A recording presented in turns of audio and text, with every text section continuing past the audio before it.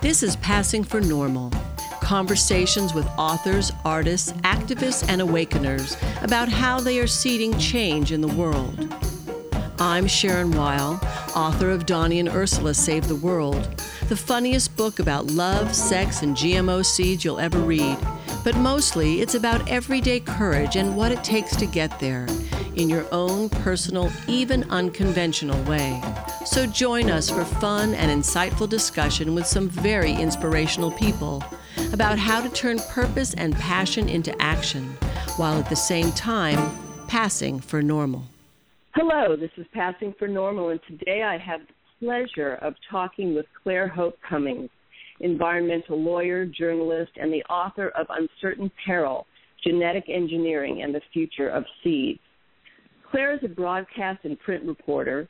For 6 years as the food and farming editor, Claire hosted a popular weekly radio program on KPFA-FM in Berkeley, California, and she also reports regularly for KQED Television, the PBS station in Northern California. She writes stories for national environmental magazines as well as newspapers, online publications, and blogs such as Epicurean, Grist, and Beacon Broadside. Claire's stories focus on the environmental and political implications of how we eat and how food and farming reconnects us with each other and the places where we live. She brings 3 decades of broad experience in agriculture to her work. She has farmed in California and in Vietnam, where she had an organic farm on the Mekong Delta. For 4 years, she was an attorney with the United States Department of Agriculture's Office of General Counsel, where she advised environmental and native groups on environmental and cultural preservation throughout the United States, including Hawaii. For the last 15 years, Claire has been active in the local food and farming movement in the San Francisco Bay Area, helping to found the Marin County Food Policy Council and serving on the boards of organizations such as Earth Island Institute, Community Alliance for Family Farmers, Food First, and the Elmwood Institute, the predecessor organization for the Center for Eco-Literacy. Claire's book, Uncertain Peril, informed and inspired the writing of my book about the perils of agribusiness's control of seeds. Claire, I am so pleased to be able to speak to you today. Oh, welcome. I'm happy to be here, Sharon. Thanks so much. That's great. So we're going to be talking about seeds, and I was wondering, you are considered one of the most important voices on these issues of agriculture and biotechnology. So I would like to hear from you, if you could just briefly tell us the distinction between the difference between natural seeds and a traditional plant breeding like hybrids and what people call GMOs.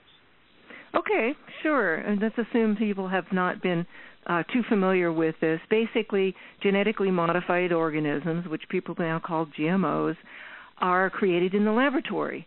And they're created with a very bizarre process, and what you need to know about it is that the species don't normally mix in nature. You can't cross a tomato with a fish, no matter how hard you try, but you can do it in the laboratory. You can take a DNA from one species and insert it into another, but it's not actually that easy.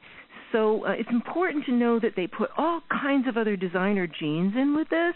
And actually, this process is one of the problems with this technology.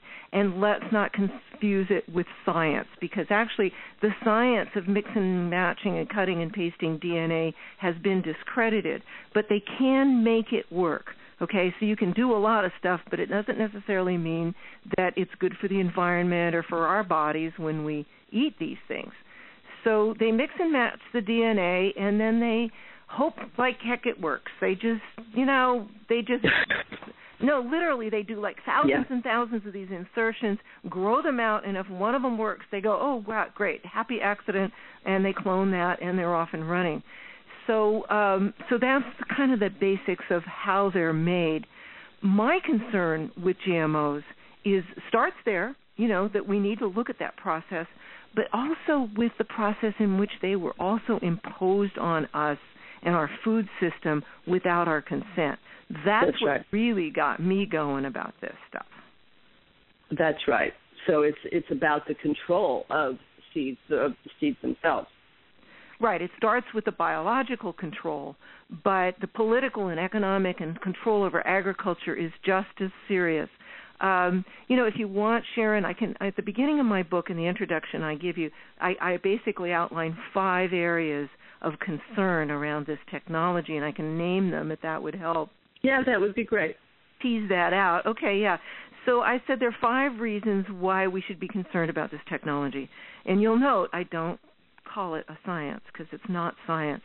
And that's the first one. It's bad science. So it relies on this sort of cut and paste idea that has been discredited as science, because now we know that RNA, that these molecules, they interact. We know so much more.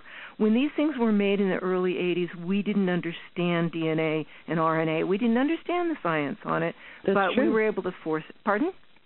I said that's true. That's true. We've learned so much more about DNA. That's right. And now we know that these things talk to each other, and they have a life of their own. So and that's actually one reason why we don't have any new good products out of this technology. Basically, it was created by the chemical industry for the chemical industry to use more chemicals, and that's all we've had. That's 80% of GMOs are Roundup ready or herbicide tolerant crops, and they're made so that the farmer sprays more chemicals on them. So it's bad science. It's also bad biology, because these are living. This is something that's really close to my heart, because these are sexually reproducing life forms. Seeds are. Yes. And they get out there and they get in the environment and they exchange their genes naturally, as they should, and develop interesting variations. I mean, this diversity that we have is crucial to our health and to the planet's health. So these GMOs come along and they engage in that process and spread their designer genes around into these life forms, and that's a real problem. So now we have most corn is contaminated with these genes, and that's have now. And I just gave a talk to the Healthy Beverage Expo in Southern California. And, sugar is something that's in so many foods. I mean, we can talk about that. But now GMO sugar has, what the industry was able to do was get a 5,000% increase in the residues of that Roundup or glyphosate on the sugar. So that's shocking. It is shocking.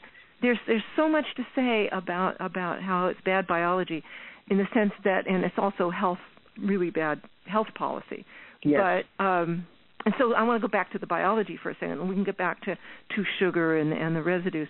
But what's happened is all the weeds that keep getting doused with these, the overuse of this chemical, these herbicides, have developed resistance.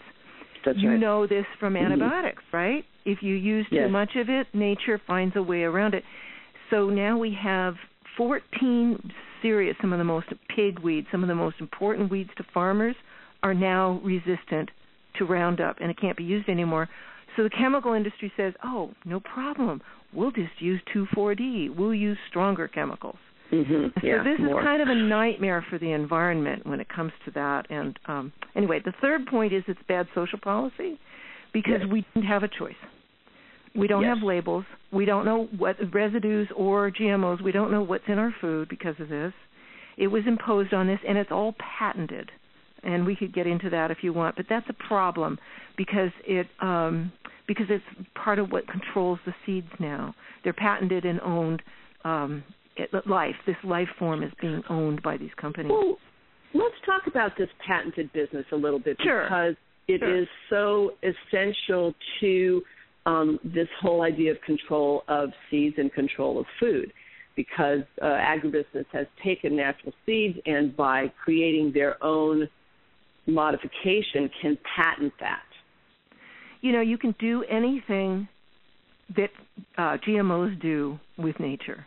So there's naturally resistant herbicide tolerance. There's natural drought resistance, because nature's been figuring this out for millions of years. Yes. Well, why do we have GMOs? Because when you use genetic engineering to do the same thing, you can patent it. So that's so it's actually just it's a social issue. It's a choice that the society has made to allow the patenting of life.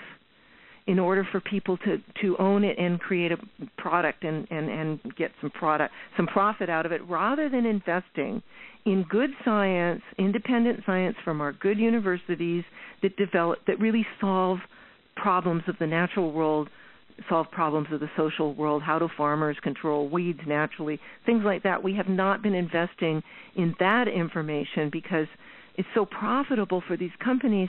They've taken over the research agenda. That's another issue related to the social policy problem. Yes. Patents are the lifeblood of biotechnology. If you couldn't patent these products, this technology would go away right away.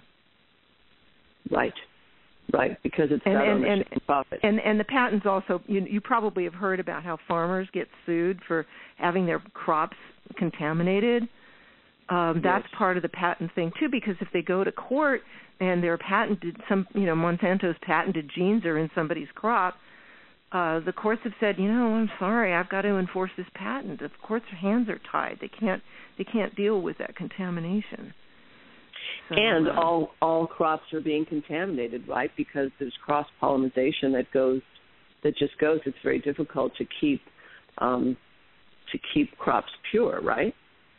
Well, not all crops, because basically these are, and this kind of gets to my fourth thing, which is this bad economics.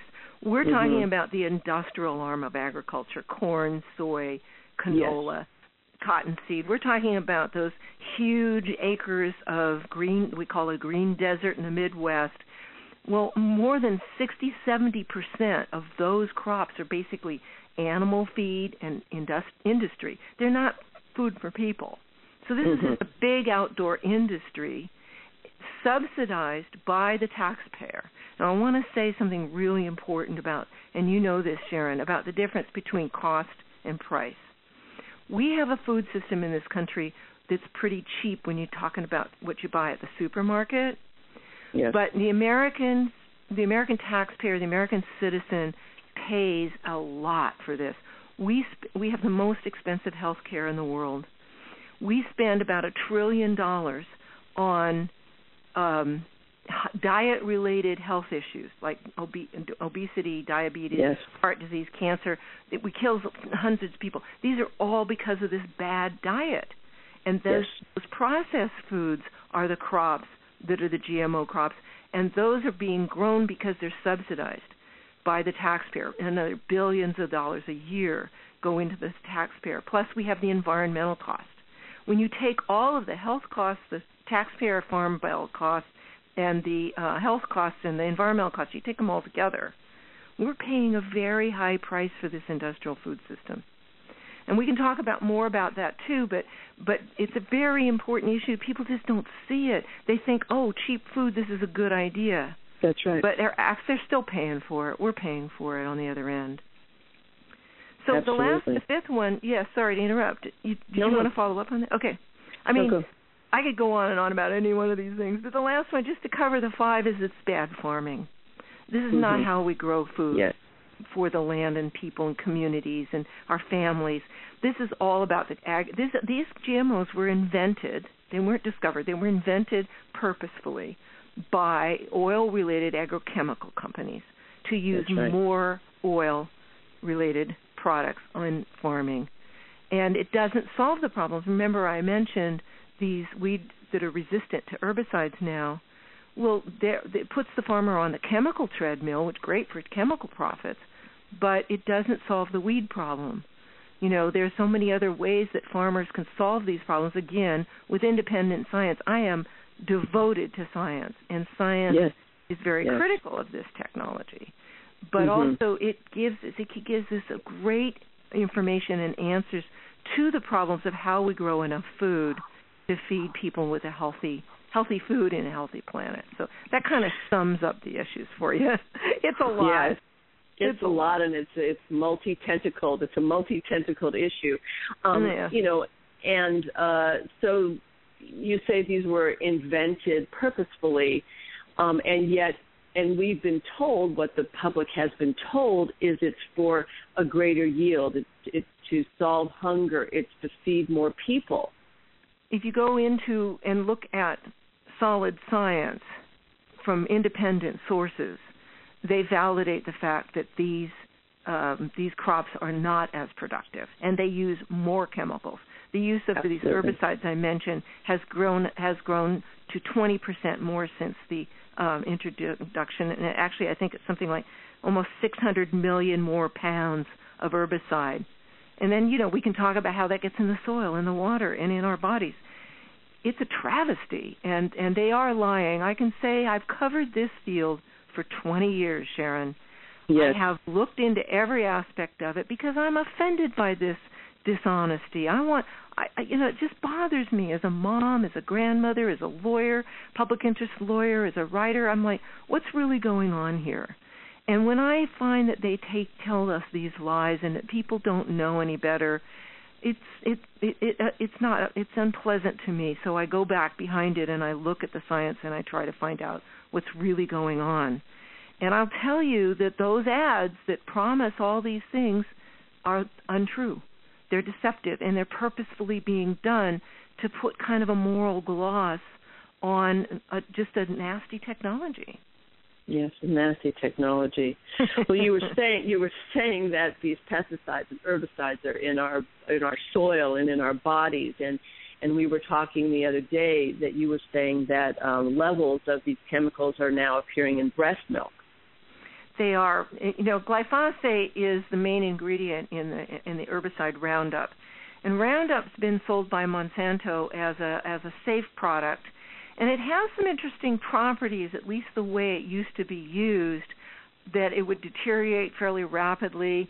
But it turns out that the active ingredient of glyphosate is not necessarily the issue. There are other ingredients in this product that they found to be quite toxic.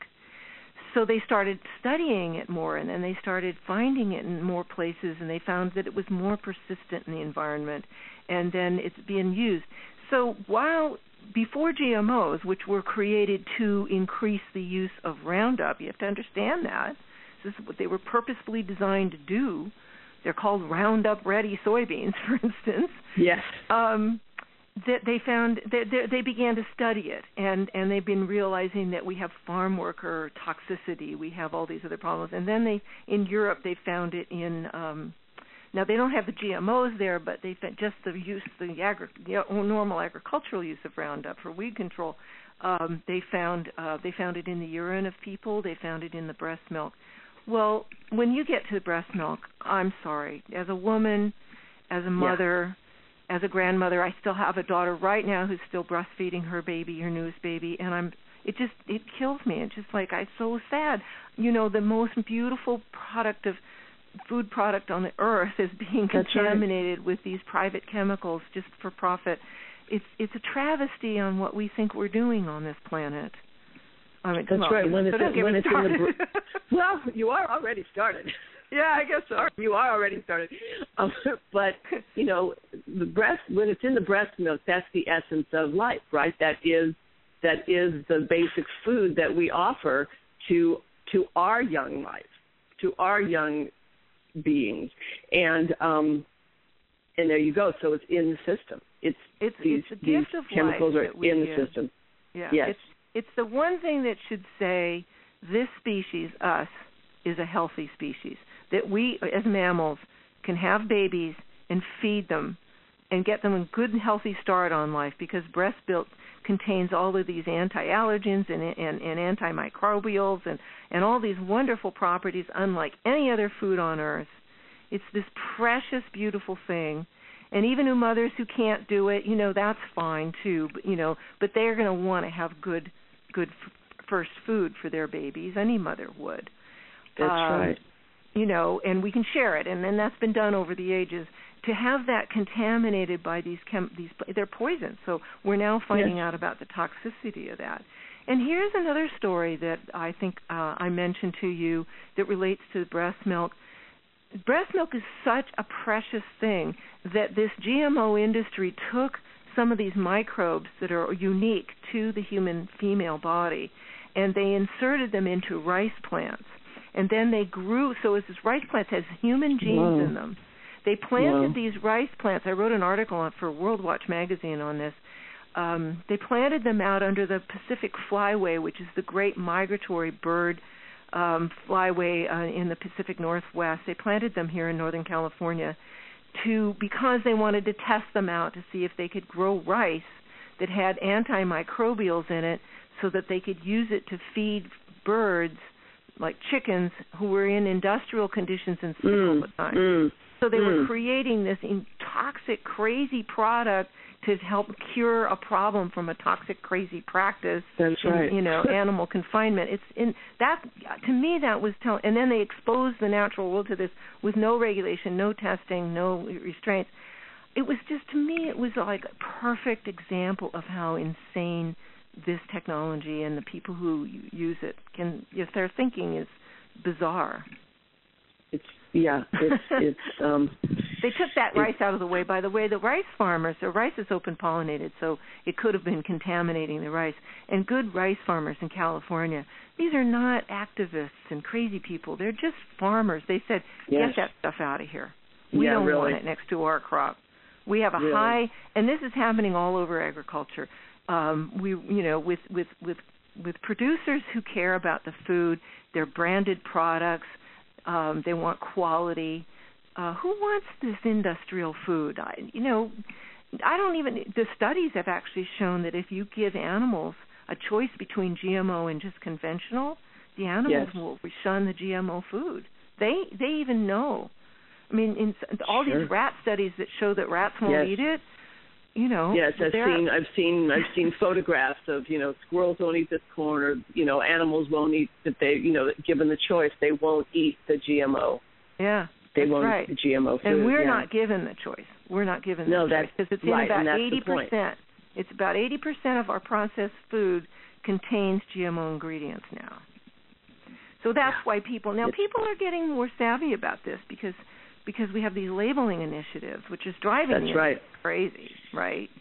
It is, but just even in the last couple of years, it has really brought this conversation forward because of these initiatives. Even though the initiative failed in California, or we could say narrowly passed in California, narrowly passed in Washington State, it's going to be coming back in California. But it raised the conversation. So many more people are talking about GMOs. People didn't even know what they were. Yeah. Well, and believe it, there are still people who don't know what out, that is. doesn't it? Yeah. It does. So I just want to say that I know we only have a minute, but all of the things I mentioned are in my book, and more stories and the valid science that I brought to bear, but mostly stories about the people and the situation, how this all came about, and that's all in my book, Uncertain Peril, which is still available in paperback. Your book is fabulous. And it's also stories, because you believe in story, and it's conveyed in story. And some of these stories are really horrible, terrible, terrifying stories, but they are they're told in relationship to what you care about, which is our relationship with one another and our relationship with nature. Right. So before we get off, I do want to switch the subject a little bit, and I have to ask you, how is it that you're so brave? How is it that you have been all these years a voice for nature, a voice for people, a voice for food, a voice for seeds? How is that? That's an interesting question. I've always been very passionate. My dad always said, well, it's the Irish in us, that we care about these things. And I think I was lucky to be raised by people who were, cared about food, cared about the land, and I was raised to have a consciousness of Native Americans and the people who came before us. So I think I connect the dots, Sharon, between what these things are and the natural world and the social issues. And I was a 60s activist, at Cal and Berkeley, and I got a full dose of, we're headed in the wrong direction. And I just was not able to sit back during the Vietnam War. Interestingly, as you said, I ended up living in Vietnam and farming there. It was such a fascinating story. And so I've had just wonderful opportunities in my life, and I feel that I have no choice, really, but to speak out, to have a voice. And I don't want people to feel like if they can't dedicate their lives to these things that they don't have a role, because we can all do something. We can all buy better food or be more caring about our neighbors or plant something beautiful. There's always something we can do to head in the right direction. That's right, and sometimes it's overwhelming to people to think about, well, can I really change the world? Do I have time? Do I, what? I'm just like in my book, Ursula thinks she's just a speck. She's a speck on a speck. What can she do, right? But like you say, everyone can do something, and I like to think of it as leaning towards what you love. So like if you love beauty, if you like plant, you could plant a flower. You could go, you could ask your store to carry organic food. You can do something towards what you love and towards what you believe in. One of the things I care most about is when I lived in Vietnam, I noticed that the older people would sit down on their haunches and talk to a child face to face.